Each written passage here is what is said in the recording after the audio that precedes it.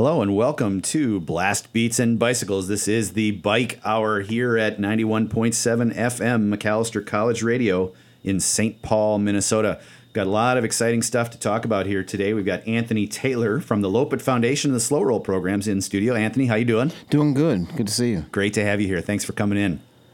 It's going to be a lot of fun to talk about some of the stuff that you've got going on, but as we always do here in Blast Beats and Bicycles, we start with a little velodrome news. Exciting stuff happening in the world. We've got the 6-day season underway in London. We're just over halfway through things over there, and it looks like there's been some great racing in London. We also have the World Cup.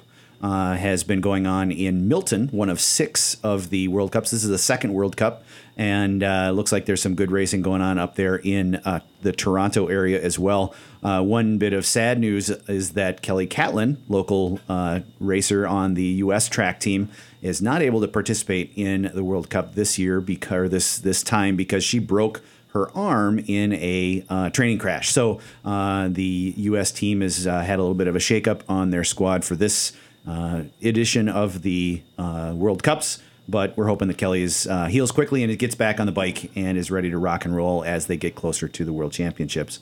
I want to remind everybody, too, that the Minnesota Cycling Center is having their gala on November 26th. That's the Monday after Thanksgiving at Surly Brewing. And right now, there's a flash sale going on tickets to that gala. So if you go to Facebook, there is a Facebook event. Find Minnesota Cycling Center on Facebook, and you will find a link to that event. And tickets are only $30 to get in if you buy through this weekend. But you got to do that before midnight on Sunday evening. All right, so Anthony, let's talk a little bit about what you're doing with the Lopet Foundation and some of their youth programs. Tell us a little bit about what the organization is doing.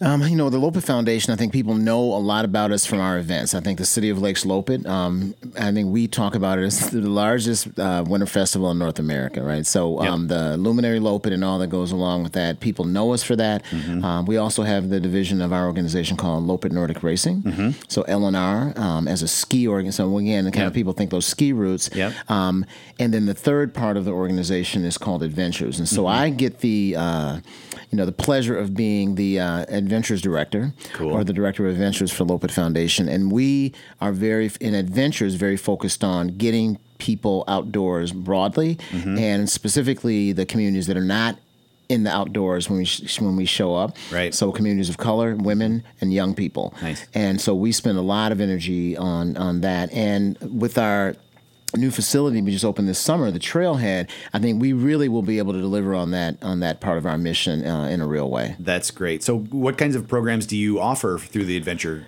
group? Well, we're directly connected to schools. Like I said, one of the things we do is we have a very specific focus on North Minneapolis, which I am always saying one of the things we're trying to do is reconnect North Minneapolis to Theodore Wirth Park because it is on the north side. Yeah, absolutely. And so we currently are working elementary school-based programs. We're in 11 and potentially 13 elementary schools this year. Wow. Where we're doing Nordic ski-based and bike-based programs in those schools.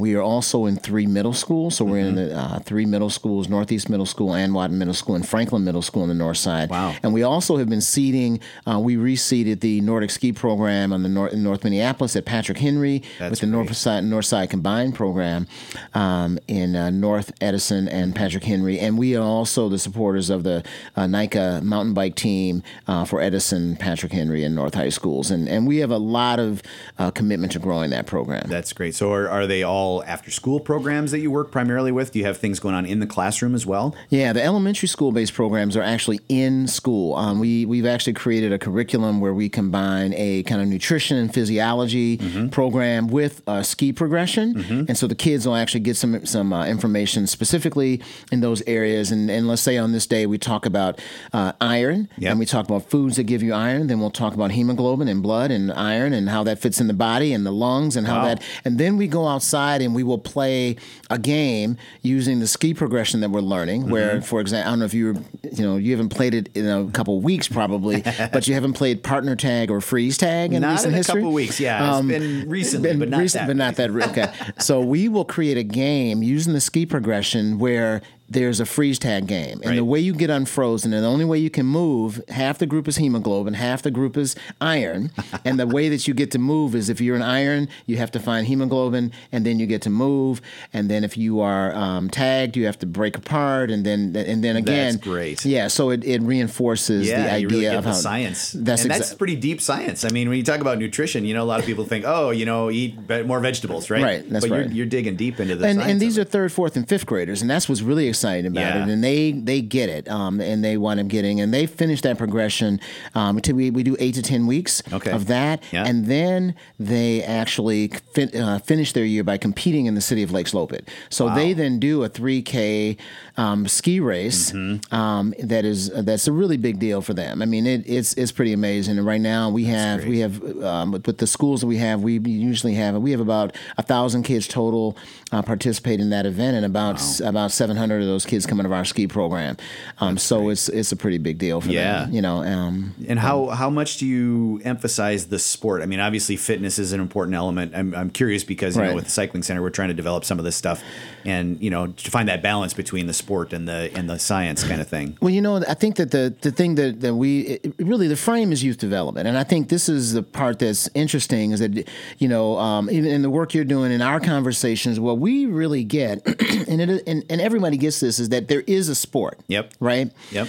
The truth of the matter is that most sports have moved away from youth development. Mm-hmm. That over time they become more and more exclusive. Yep. Right. That's just the nature of it. Somebody's getting cut by the time you get to 8th grade. That's right? the way it works. That's the right? way it works. Yep. And so it become more and more exclusive. And so Yeah. by high school, I just said this to a school district. What percentage of your kids are involved in the ball sports that you are promoting and investing in heavily by the time you get to high school? And the answer, if you count all the basketball teams, it's like 60 kids. You add football, which is the biggest in the 60s, you get 120. So the number's really, really small. Yeah. What we're promoting with biking and skiing and these other activities is that we have the possibility of having as many kids as want to be involved in the program. Right. Every kid is having a personal best experience, right? We're laying out a progression with biking or skiing and those elements that kids will gain skills through that progression. Yep. And every kid is gaining skills through that progression, Yeah. right? Yep. So it winds up being really about youth development. Yeah. And the other thing is that with this, we bring in adults. And what I have found, and I've studied lots of things around youth programming, the highest measure of quality youth programming is actually quality interaction between peers and adults in the activity. I gotta believe that's right? true. Yeah. And biking and skiing are interesting because you do it with them. Right. Your coaching happens with them on the trail Absolutely. in a real Yep. connective way. That's right. And so, that's really, I think, the kind of unique and special thing. And I just was been working with the Specialized Foundation, and one of the things that's interesting is that Specialized in their foundation work has done away with all of their sport development in terms of their investments. Right. And 100% of the foundation money is actually going into the study of ADHD and behavioral science relative to impact on the impact of that by biking. Yep. Yep. And so there are people run their foundation are neuroscientists who bike. Wow. Wow. Right. They're not cyclists who go fast. Yeah. And that's a big deal. And so I think for us as we talk about it, what we realize is that the sport of biking, there's something about biking, something about skiing, something about being outdoors that offers unique opportunities for youth development and adult development. And so there's a whole another part of what we do at the Lopet Foundation, which is how are we going to get women involved? How are we going to get older adults involved? How are we going to get the never-evers involved in biking, skiing, well, and that's, we've talked running. so many times, in various conversations about how do you maintain and grow, an activity and enthusiasm for a sport.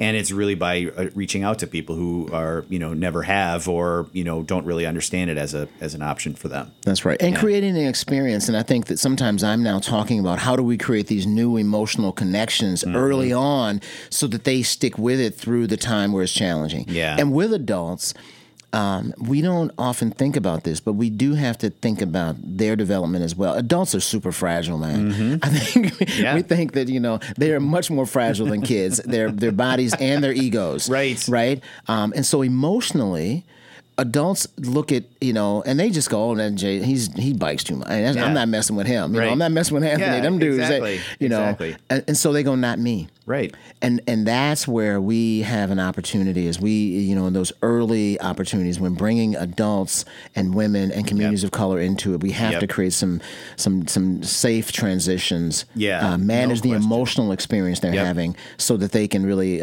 stick with this and grow. Yeah. And I can't, just to that point, I can't count the number of group rides I've been on where it just becomes a hammer fest, and you bring somebody along, you try and invite them to become part of the group, and they get dropped right away, and then they don't have any fun. That's right. That's right. And it's a really frustrating thing, especially in sort of solitary sports like skiing and cycling, where it's like, okay, I'm just going to go out and get in my zone, and I got to do my workout, and if you can hang.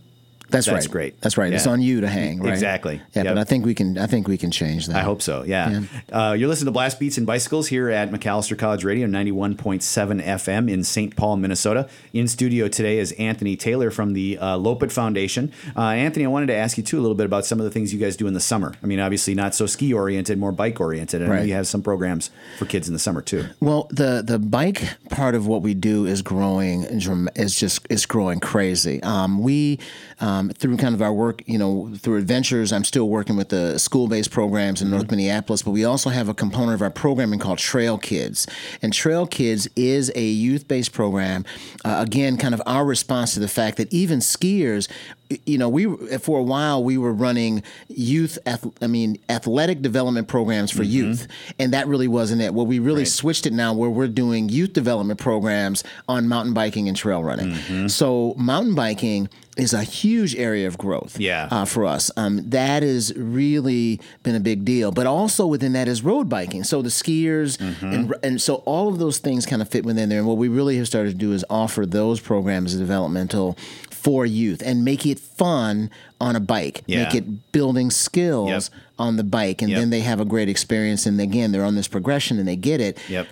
But one of the offshoots of that has been really interesting is the number of parents that have signed up to take mountain biking skills training because their kids are in the program. Yeah. Right? Yep. So we have really seen a huge growth in terms of programming with that. And you see that too, even with the high school cycling league. That's right. Those kids get out there and then the parents are hanging around for 4 hours watching a race and they go, well, why am I not riding? I need to be a part of this and have some fun with it. So, and NICA has been really, and again, that's how we're looking at this as a continuum. And so really who was working with the 8-year-olds. And so we've been really doing that, the 8 to 13, and then we kind of hand them off in 8th grade, and then they can start competing in NICA events in 7th and 8th grade.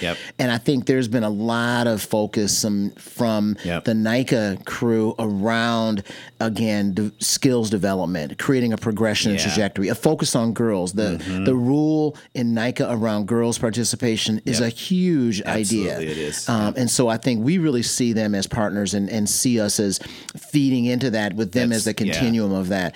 I think they share your philosophy too of, it's not necessarily about creating the next world champion, even though the most recent mountain bike world champion came out of the high school cycling league. I think California, not sure, or Colorado maybe.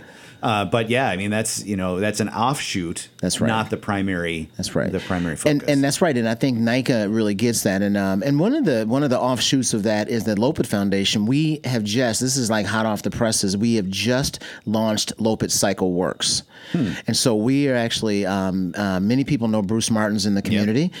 So Bruce Martins has now come into our organization, and we are launching Lopet Cycle Works, which is going to be a very particular youth development program, adult development program with cycling at the center of it. That's so great. We actually, as an organization, have acknowledged and understand what we see in terms of the growth around cycling as part of it. So now there is an outlet, a very particular outlet for road biking, mountain biking within the organization called Lopet Cycle Works, and we're really excited. That is going to be launching November 12th. And so what kinds of programs are going to be a part of that? So we will be doing skills development. There's going to be, again, 3 different areas. One is going to be Adventures, which we're really talking about skills development, families and youth that are looking at doing mountain biking for the experience, multi-day trips. There's really no racing is not the intent, but skills development is part of it. That's great. The other part of it is going to be Yo Devo, which is youth development, and that area will be youth development where there is more focus on There's more focus on training,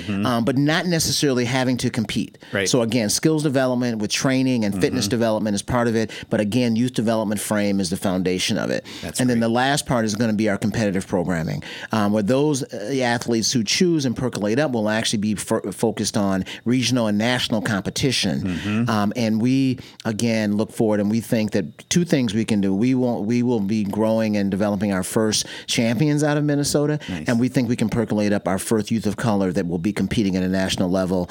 And that's even one of those things that actually has become has come to fruition from other work that we're doing nationally. That's fantastic. You know, it'd be interesting to see. Aisha McGowan is certainly pushing that envelope, trying to become one of the the first African American pro. That's right. But to see other people come along behind her and really take up her mantle would be great. That's right. Well, and when we talk about other work, you already know Justin Williams.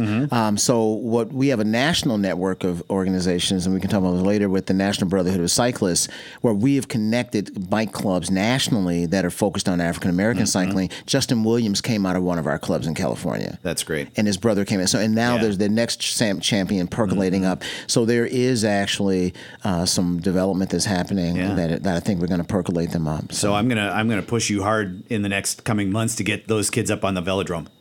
This is gonna be our last year for a few years before the cycling center gets built, and so we really want to get those kids a chance to try the track. Yeah, and I think that's a really good challenge. We'll have to. Yeah. It's not a long ride from Worth, right? No, you can get there from there for sure. It's right up Mississippi River Trail. Yep. Straight up there. Yeah. Speaking of the location at Worth, you guys have some really cool new infrastructure up there. Talk a little bit about the trailhead and some of those new trails that you've got built. Well, the trailhead itself is really it's a new facility. It's a 14,000 square foot facility. It's beautiful. I saw it for the first time last week and just fell in love with the place. It is, and really it is a base for launching into the out of doors and all of those activities. I think you were there for the cyclocross event last week, and that's really we see it as a venue where the community can come together and participate. And I think that you've seen it. The way it's designed is so you're always pulled outdoors. Yeah. Right. Yeah. If you're standing inside, you want to be outdoors. That's right. And while you're there,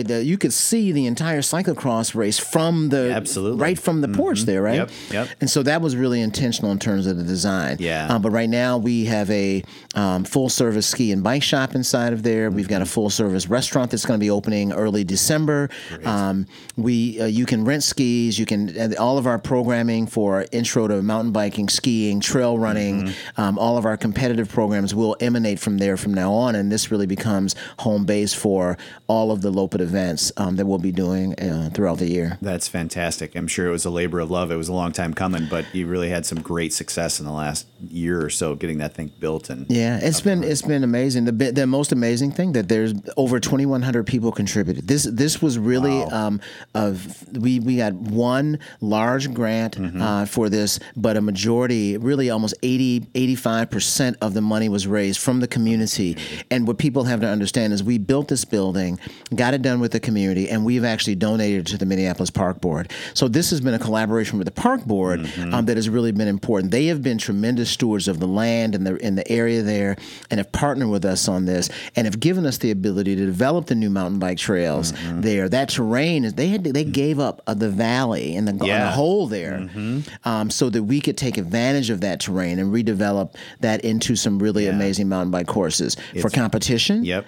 But the cool thing that's going to be in spring we'll see is the development of the skills course. That's exciting. I saw little hints of what's happening there when I was out there, and it looks really fun. Yeah, and that's the part that we're really excited about. Yep. And I love the design of the course too, in that it's accessible. It's got some tricky parts. That's right. For sure, but it's definitely an accessible course that'll make it easy for people to find their way around it. Well, the thing that's exciting is really, again, then collaborating with the community, because I think that in cyclocross it really is a great example of the way that the community comes out and designs a course, right? Right. I mean, this really, so we don't all get all the credit for that, really, that they come out. I mean, I hope people in the cyclocross community know this, is that it is the community members that are doing that. And we, over time, will hopefully come up with some really challenging and interesting courses, the right kind of changes that keep it interesting for people and make them want to come back. Yeah. Yeah, it's really fun to see that infrastructure being built. I mean, for so long, especially when you think about cyclocross, it's been a challenge working with the park board to build cyclocross courses because they can chew up the dirt pretty effectively. But having that space where that can happen and it's comfortable is really an exciting thing. Well, cyclocross is really special too, right? There is a very interesting sense of community that is cyclocross. Of all the events, you go and you feel like you're right. Mountain bike has it too, but something about cyclocross is really special. And I think that all the areas of biking, we have something to learn from the way the cyclocross community is running its events and growing its community. Absolutely. So it's exciting. It is exciting. Yeah, it's really fun to see it coming to life now, which is really cool. And I think, is it next year they're going to host the first high school cycling league race on those trails? Yep, absolutely. Yeah, that'll be really fun too. And I think and right now it actually is turning into home base for many high school teams. There were at least 3 teams practicing when I was up there for the cyclocross last week. That's right. So I think this is it is because this is in the hub of the city. I think that makes it really exciting for us as well. And I think you hit it on the head earlier. You can ride there. That's right. I mean, if you don't have to get 16 bikes onto a van and organize all the kids to get there somehow, it makes practice way easier. Yeah. No, we're really looking forward to next season. That's exciting. Take us back in time a little bit. I mean, you've obviously built a lot of programs, both for ski and bike, in the last few years. I mean, it really started from almost nothing a few years ago. Right. What were some of the inspirations for the programming, and how did that develop? The biggest, when the Lopet Foundation formed 16 years ago, literally in the second year, they offered their first school-based program, and right away the understanding was clear that it wasn't that there needed to be something that intentionally reached into community and pulled kids in North Minneapolis into skiing. So Ann Watton was immediately the first program that was created there. So it's been around that long, and I think the program grew. I kind of accidentally came into the organization as a volunteer probably 6 years ago, and then wound up 5 years. I've been with the organization 5 years. Has it been that long already? Yeah, it's crazy, right? And in this 5 years, what we've done is we've really almost doubled the number of schools that have been involved. We've grown all of our adult programming around kind of intro to the organization has become super solid in that, and I think there's something special. We're a little more entrepreneurial organization. We kind of do the ready, shoot, aim approach to building stuff, and nothing's too big. I mean, even this last year we hosted the World Cup. The Masters World Cup. We're hosting the World Cup in 2020. I mean, so this small organization has always been up to the challenge, and so the idea of youth programming has always been there, and we have slowly built it up, and always have had the understanding is that skiing is the vehicle. It's not the end result necessarily, and that has always been there. Piotr Bednarski, who is the director of Lopet Nordic Racing, is one of the best coaches in the world. I mean, it's like, and he's right here in our backyard. That's great. So the standard for how we do things in our youth programming for kids who have less opportunity and fewer resources is exactly the same standard that we use for Lopet Nordic Racing. That's great. And that's one of the elements I think that is really unique. I mean, I'm not picking on other programs, but oftentimes there is the ability, the ability to get something done sometimes lets you settle for less. Yeah. Right. Yeah.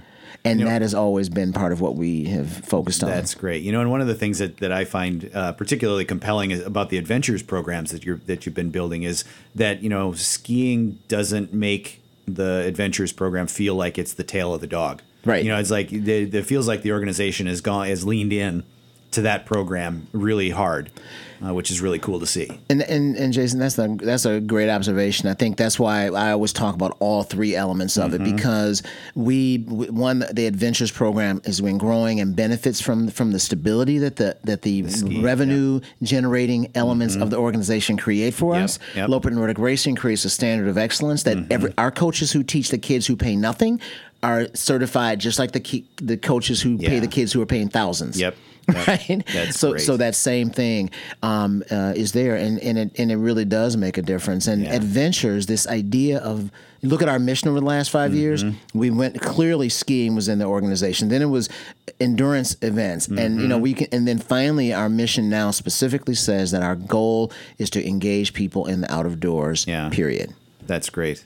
So as you look 5 years, 10 years down the road, what's the vision for the adventure programs and Lopet Foundation generally? Well, I think our goal there is for first with the trailhead. We are going to work intently around diversifying the sports and activities in our activities, but we see an opportunity to really play a role in diversifying all of the outdoors activities. The regional park system is something, and everybody knows Theodore Wirth is actually a regional park. Yeah, that we really see the possibility of connecting and having an impact on the region relative to the use of our outdoor space by communities of color and low to moderate income families. Yep. And we believe we can start there. So we even have a partnership with the DNR at Theodore Wirth. So you're going to actually, that's something people haven't seen yet, but you're going to see DNR staff and DNR trainers and coaches also at Theodore Wirth Park.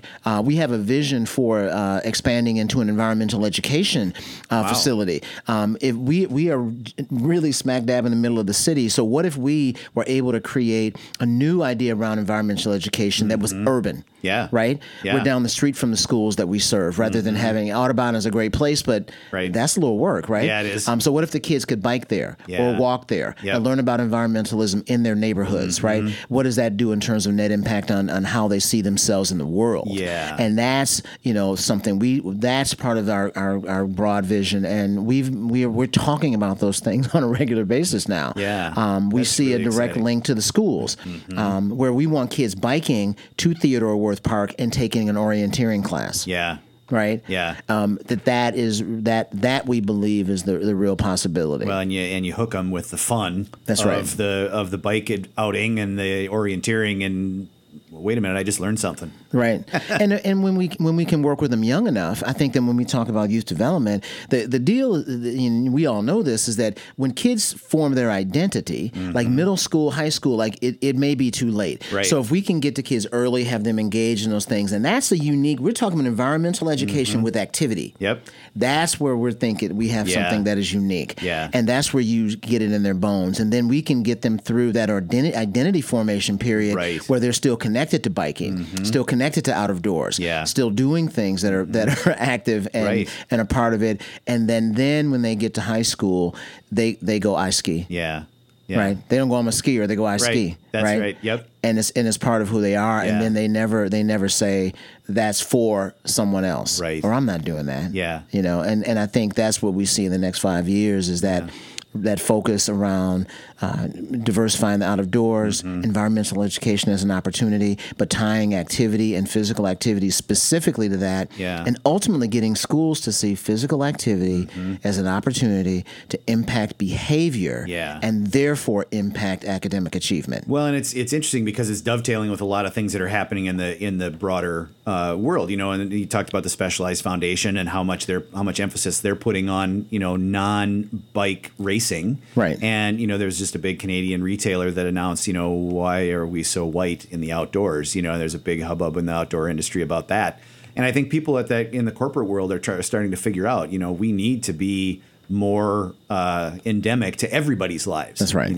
And so it's exciting to think about it, having all those things coming together. Well, and I think, Minnesota, I think in a lot of ways we don't think about it, but we are really doing some interesting work around that here. Either work that we're doing through, your work in developing the cycling center. I mean, that's there. The work we're doing at the Lopet Foundation, the work we started in Major Taylor 20 years ago now.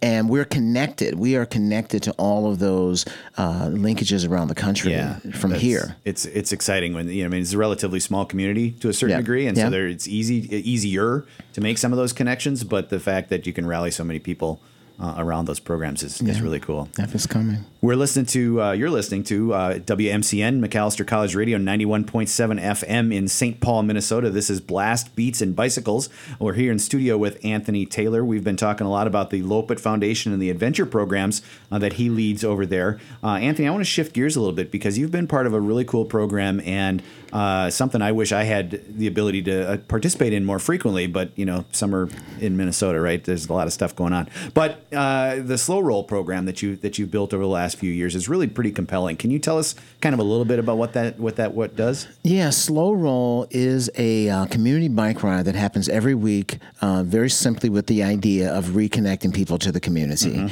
and using the bike as a means for that.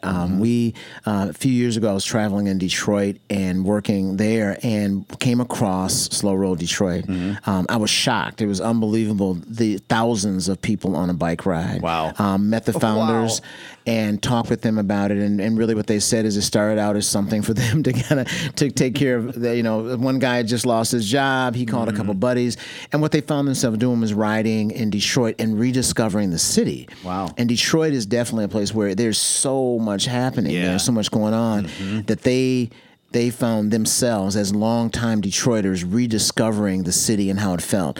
And what really is, and I think people who bike know this, is that when you are on a bike, you bike in a community. Absolutely. When you're in a car or on a bus, you go through it. Yep, that's right exactly right. You go through it, and so you don't feel it, and that was what it was. And we had been working on programs to invite the community to bike. I mean, that's really, we want to grow the community of cyclists, and we tried lots of programs to do that. Major Taylor's been doing it. Birchwood's been doing it. Everybody's been doing it. But everyone still had 15 to 20 people on their rides, right? Right. And it was 15 people, 20 people who knew each other.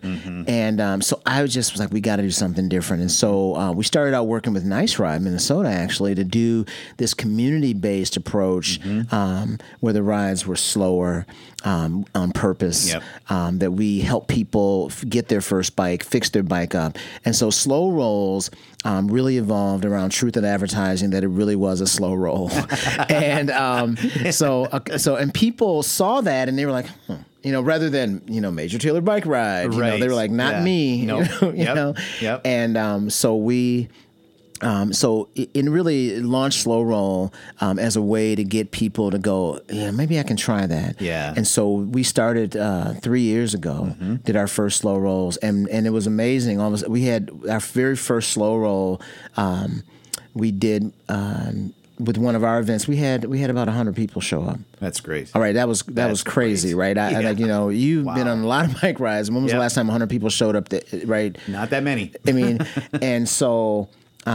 we started doing more, and we were, for a first season, we were kind of jumping back and forth across the river. And the last 2 seasons, when I really said we have to focus on our community. So we have run, last year we did 21 bike rides emanating somewhere in North Minneapolis and connecting North Minneapolis to the rest of the city and showing people. And I just looked at the numbers, and we averaged about 47 people per ride. That's our largest ride had 89 people. Wow. It was almost 70% women. No kidding. Yeah, and 90+% people of color. That's great. So it really was interesting to look back and see that we were achieving that. But it was, a slow roll, which is about a 7 to 10 mile bike ride. Yep. We always take 90 minutes. Yep. We start with a DJ. We end with a community meal, right? That's great. We go places. We highlight businesses that are women owned, POC owned, or we highlight projects. We actually did one ride where we snuck into the the area over on the riverfront where the big domes are. Yeah. So we led a bike ride through there and took community members there and talked to them about an upcoming project called the Upper Harbor Terminal. Yeah. Right. So that was another thing, connecting them not just to the geography but to the things that are coming. How could they be involved? New businesses and just connect how stuff lays out, and people. Really, I think wow, how far are you from downtown, really, from North Minneapolis, from Plymouth and Penn? Mile and a half tops.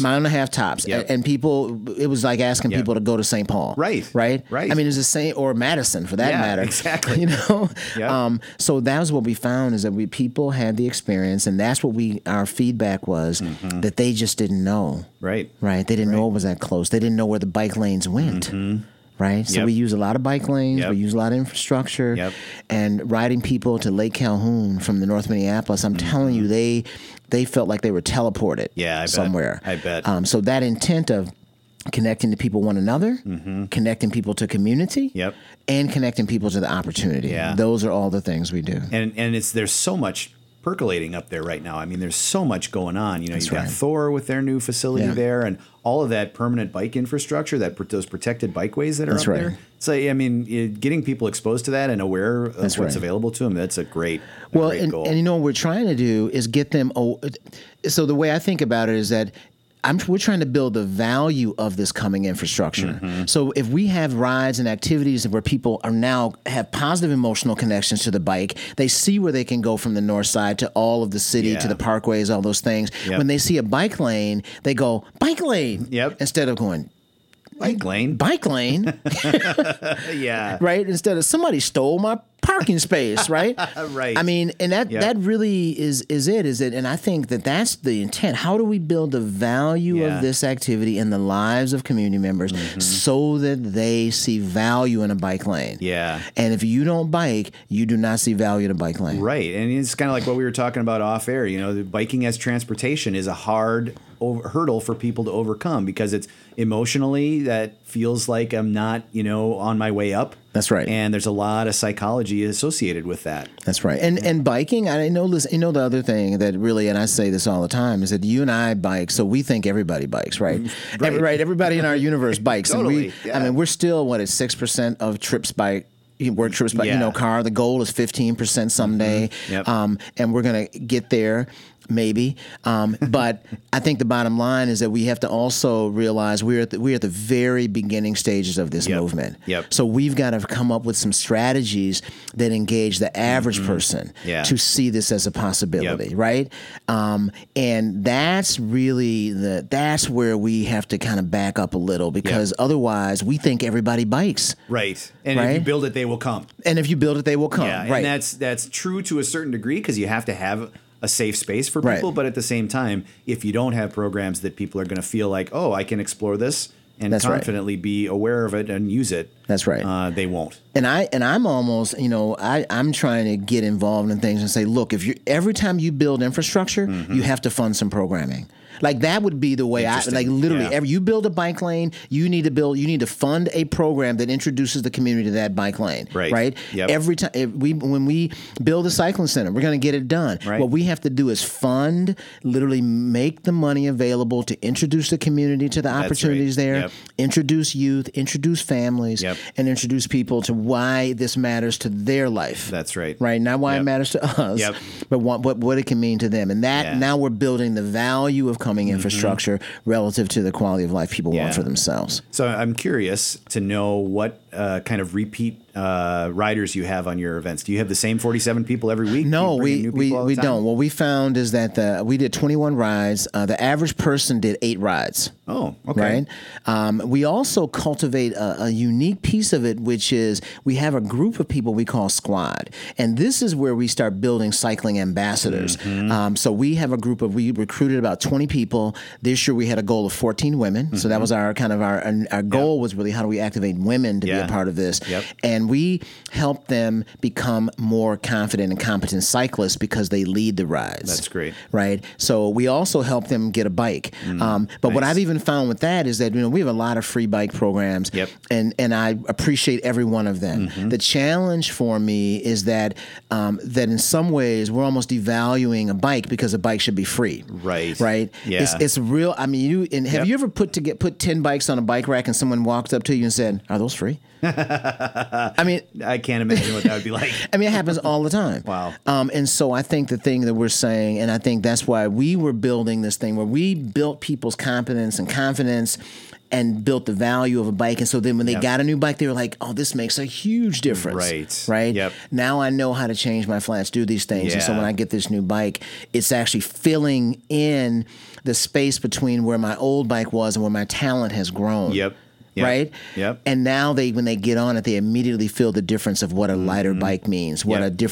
a longer wheelbase means, Yep. that kind of Well, stuff. invest them in the care and maintenance of the bike too, right? I mean, Yep. if you've earned it, Right. rather than just having been handed to it, and that's true of everything, right? That's I mean, of if somebody everything. hands something to you, it doesn't matter. But Right. if you worked for it, And the thing, though, I was saying the appreciation of it, because I know until you are already biking, every bike is the same. Right. Right. Yep.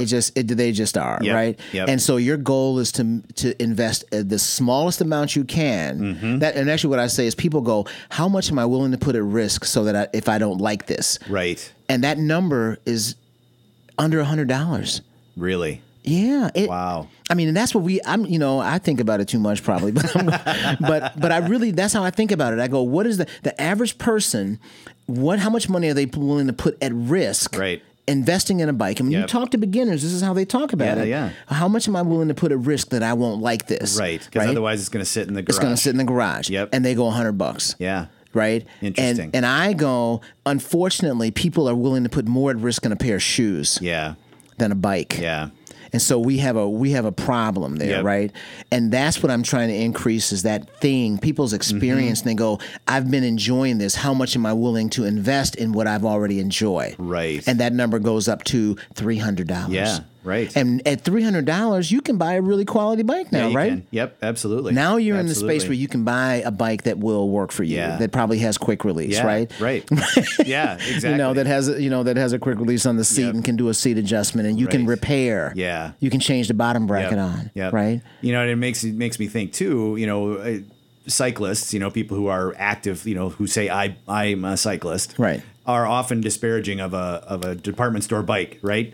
But that's the gateway for people. That's right. right. I mean, that's how you get them excited about something that's going to cost them another order of magnitude more. That's right. And even the stores, the mass market, Yep. bikes. The truth of the matter is they've gotten better and better and better. And I'm a geek, so I go through Target every spring and I look at literally every one of their bikes that they have an offering. And I'm telling you, they have had a couple single speed bikes that were in there that were worth buying. Yeah. They have had bikes over $800 on their floor. Wow. I mean, their focus is really that $100 to $200 range, but they've started to build some bikes and put together some bikes that actually are okay. The problem is there's no service relationship with that bike. Right. And every bike has a problem that in the first 90 days, Yep. the hubs, the spokes get loose. Yep. Right. It gets out of true. Yep. Your cables right? start to Cables stretch. start to stretch. Yep. That is built into every bike. Right. So we already know that's built in. So when you buy a bike for $150 from Target, guess what you don't have is the ability to Right. handle the stuff that's going to happen anyway. right. So then- you, yep. you have a bad bike experience. Right. Yep. Right? Yep. And so then that exacerbates the problem. That's of exactly the right. emotional investment. That's right. Yeah. And then you also don't know how to get around. So when you get on a bike, you get on a bike with your car brain, and you have just set yourself forth for the worst biking experience on the planet, right? Yeah, absolutely. If you live in Frogtown, St. Paul, Yep. and you don't know where the bike lanes are, Right. they're not far from University Avenue. No. But you try to ride on University Avenue, It's a death trap. it's a death trap. yeah. Right? You Yep. try to ride on Snelling, Yeah. the way you would drive here. Yeah. No way. No way. Right? Yeah. Should you ride on Grand or should you go one block over to Lincoln? Yep.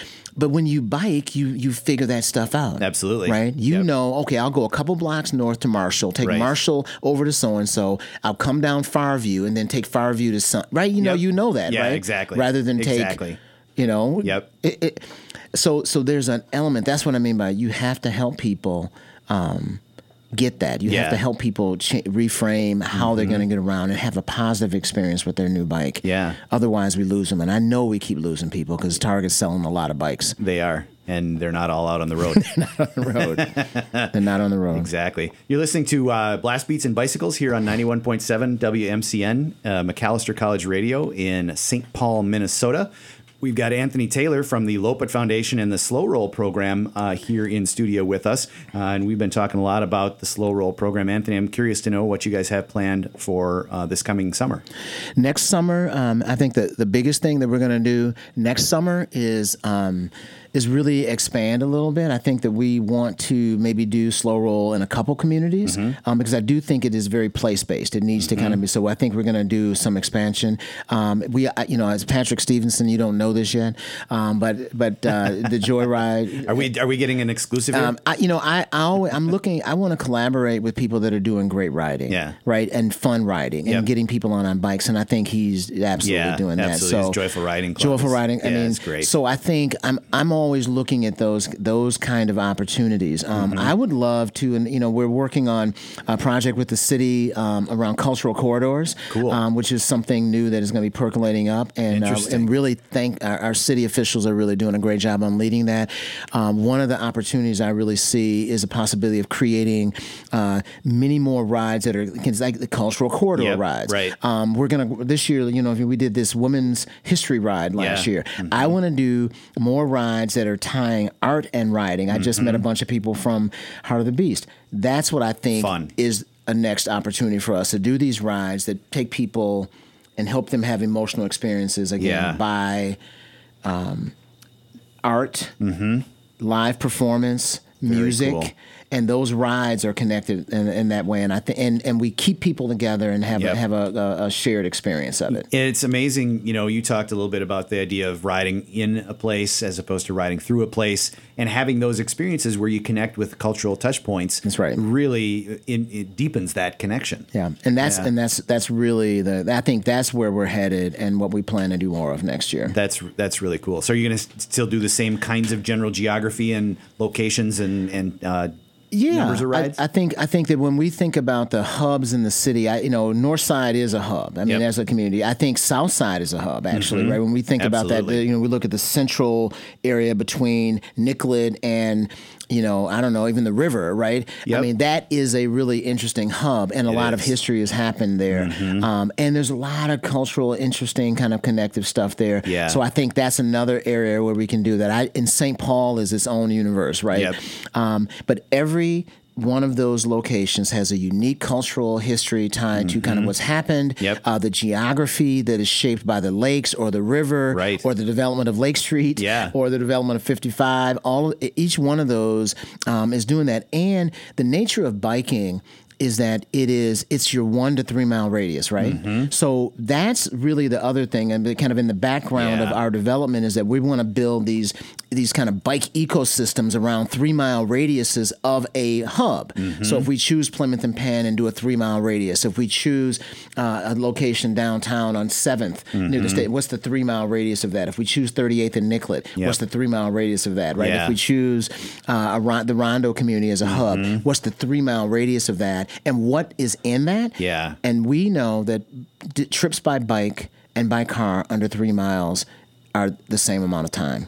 They are. Yep, you're 100% right. Right. I've even actually clocked it just to prove that to myself. Right. It totally works. That's right. And that's how we can now instill this in the culture of a community and possibly really move the needle in terms of how we get more people to see biking as a viable option for how they get around and how they connect to their neighborhoods. Yeah. That's really exciting stuff. That's really exciting stuff. And you talked a little bit about how you wanted to grow this, grow the sport of cycling as kind of the foundation of this. What are you seeing in terms of people elevating themselves in their enthusiasm for bikes and stuff like that? Well, it all kind of percolates up, right? I mean, if someone sticks with something, they inevitably ride faster, right? And riding fast is joyful, right? It just happens. That's kind of the point, right? So really, I think coming from Slow Roll to our work with the Major Taylor Biking Club, and there are over 40 Major Taylor clubs around the country now. No kidding. And we are working to connect their work through the National Brotherhood of Cyclists. And I was describing, we've actually worked with Hennessy over the last year to promote Major Taylor legacy, but in the process of doing that, we've been percolating up efforts around the clubs locally, and we're going to be doing a national ride on December 1st that's going to happen in over 25 cities, really celebrating Major Taylor's birthday and the legacy of it. But what this has done is connected this national network of primarily bike clubs, primarily focused on growing African American cycling. And what they have done is supported the sport. That's great. Right. So this is the group of people that are making significant investments in bikes. Their vacations are built around bikes, and they want to promote racing. That's great. Right. They want to promote advanced, adventure-based, fast-based touring, and they travel. So I was just saying that Justin Williams and his brother came out of being supported by the Rasan Bahati group in California, which came out of the Major Taylor Club Los Angeles. Yeah. Right. Yep. So they have been supported and percolated up. So we see more opportunities for you to do that with a little more intention. And there's really interesting stuff going on. Rally cycling here in the Twin Cities. I think we have a lot to learn from the way that they have been growing the team and growing the sport. I agree. And I think that that's someone we want to kind of reach and connect to because they're doing things the right way. And I think we can grow the sport of cycling. Through that national network of clubs that are the not usual suspects. Yeah. This is amazing stuff. It sounds like it's really, you got some great traction built already, and you nowhere to go but up. It seems like too, which is really exciting. Yeah, it's a good time, and I think I really am very well supported by Major Taylor Bike Club here, by the Lopet Foundation, by the cycling community broadly. I mean, no one in the cycling community ever says no.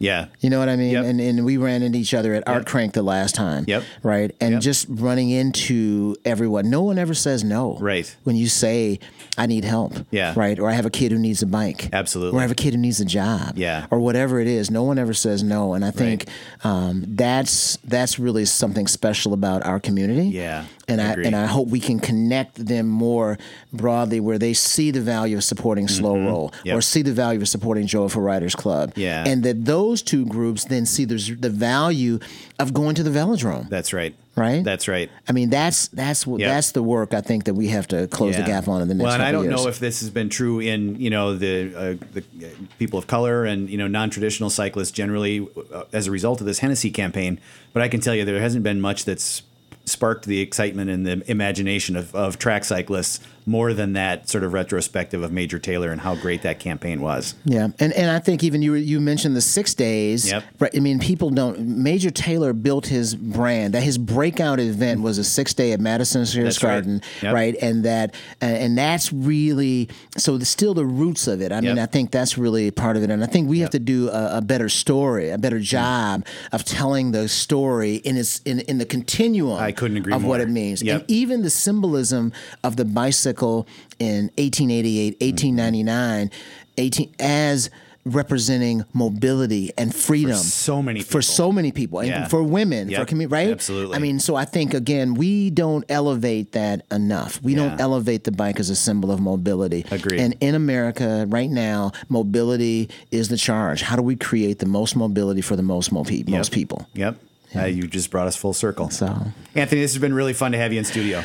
Always good to see you, and thank you for everything you do. Absolutely. This was a ton of fun. And we're going to put some links to your work with the Lopet Foundation and Slow Roll up on our Instagram and Twitter feeds for the show. And we've got a couple of housekeeping things we need to do. First of all, we need to remind people that Election Day is November 6th here in the United States. That's a Tuesday. It's an exciting involvement opportunity for every member of the student body here at Macalester, the faculty, staff, and the broader community around the campus. MAC students who are at least 18 and U.S. citizens are eligible to vote. Even if you're not eligible, you can volunteer, door knock, and help MAC the vote. You can visit www.macalester.edu/CEC to find information on voting through Election Day. And then, as we always do to end the show, we've got our event calendar coming up. So this weekend, in fact, today is Revolution Cyclocross. That's happening up towards St. Cloud. Starcross is happening next week on the 3rd and 4th. The Croy Cross is on November 10th. Theodore Wirth Cyclocross, we were talking about earlier, is going to be taking place on November 11th. And then our state cyclocross championships are on November 17th. And, of course, the Minnesota Cycling Center Gala is on November 26th. You have been listening to Blast Beats and Bicycles here at Macalester College Radio 91.7 FM. Tune in next week for great new guests and some great new music. Thanks for listening. Bicycle, bicycle, bicycle. I want to ride my bicycle, bicycle, bicycle. I want to ride my bicycle. I want to ride my bike. I want to ride my bicycle. I want to ride it where I like. You say black, I say white. You say bar, I say bite. You say shark, I say him. And Jaws was never my scene, and I don't like Star Wars. You say Rose, I say Royce. You say God, give me a choice. You say Lord, I say Christ. I don't believe in Peter Pan, Frankenstein, or Superman. All I wanna do is bicycle, bicycle, bicycle. I want to ride my bicycle, bicycle.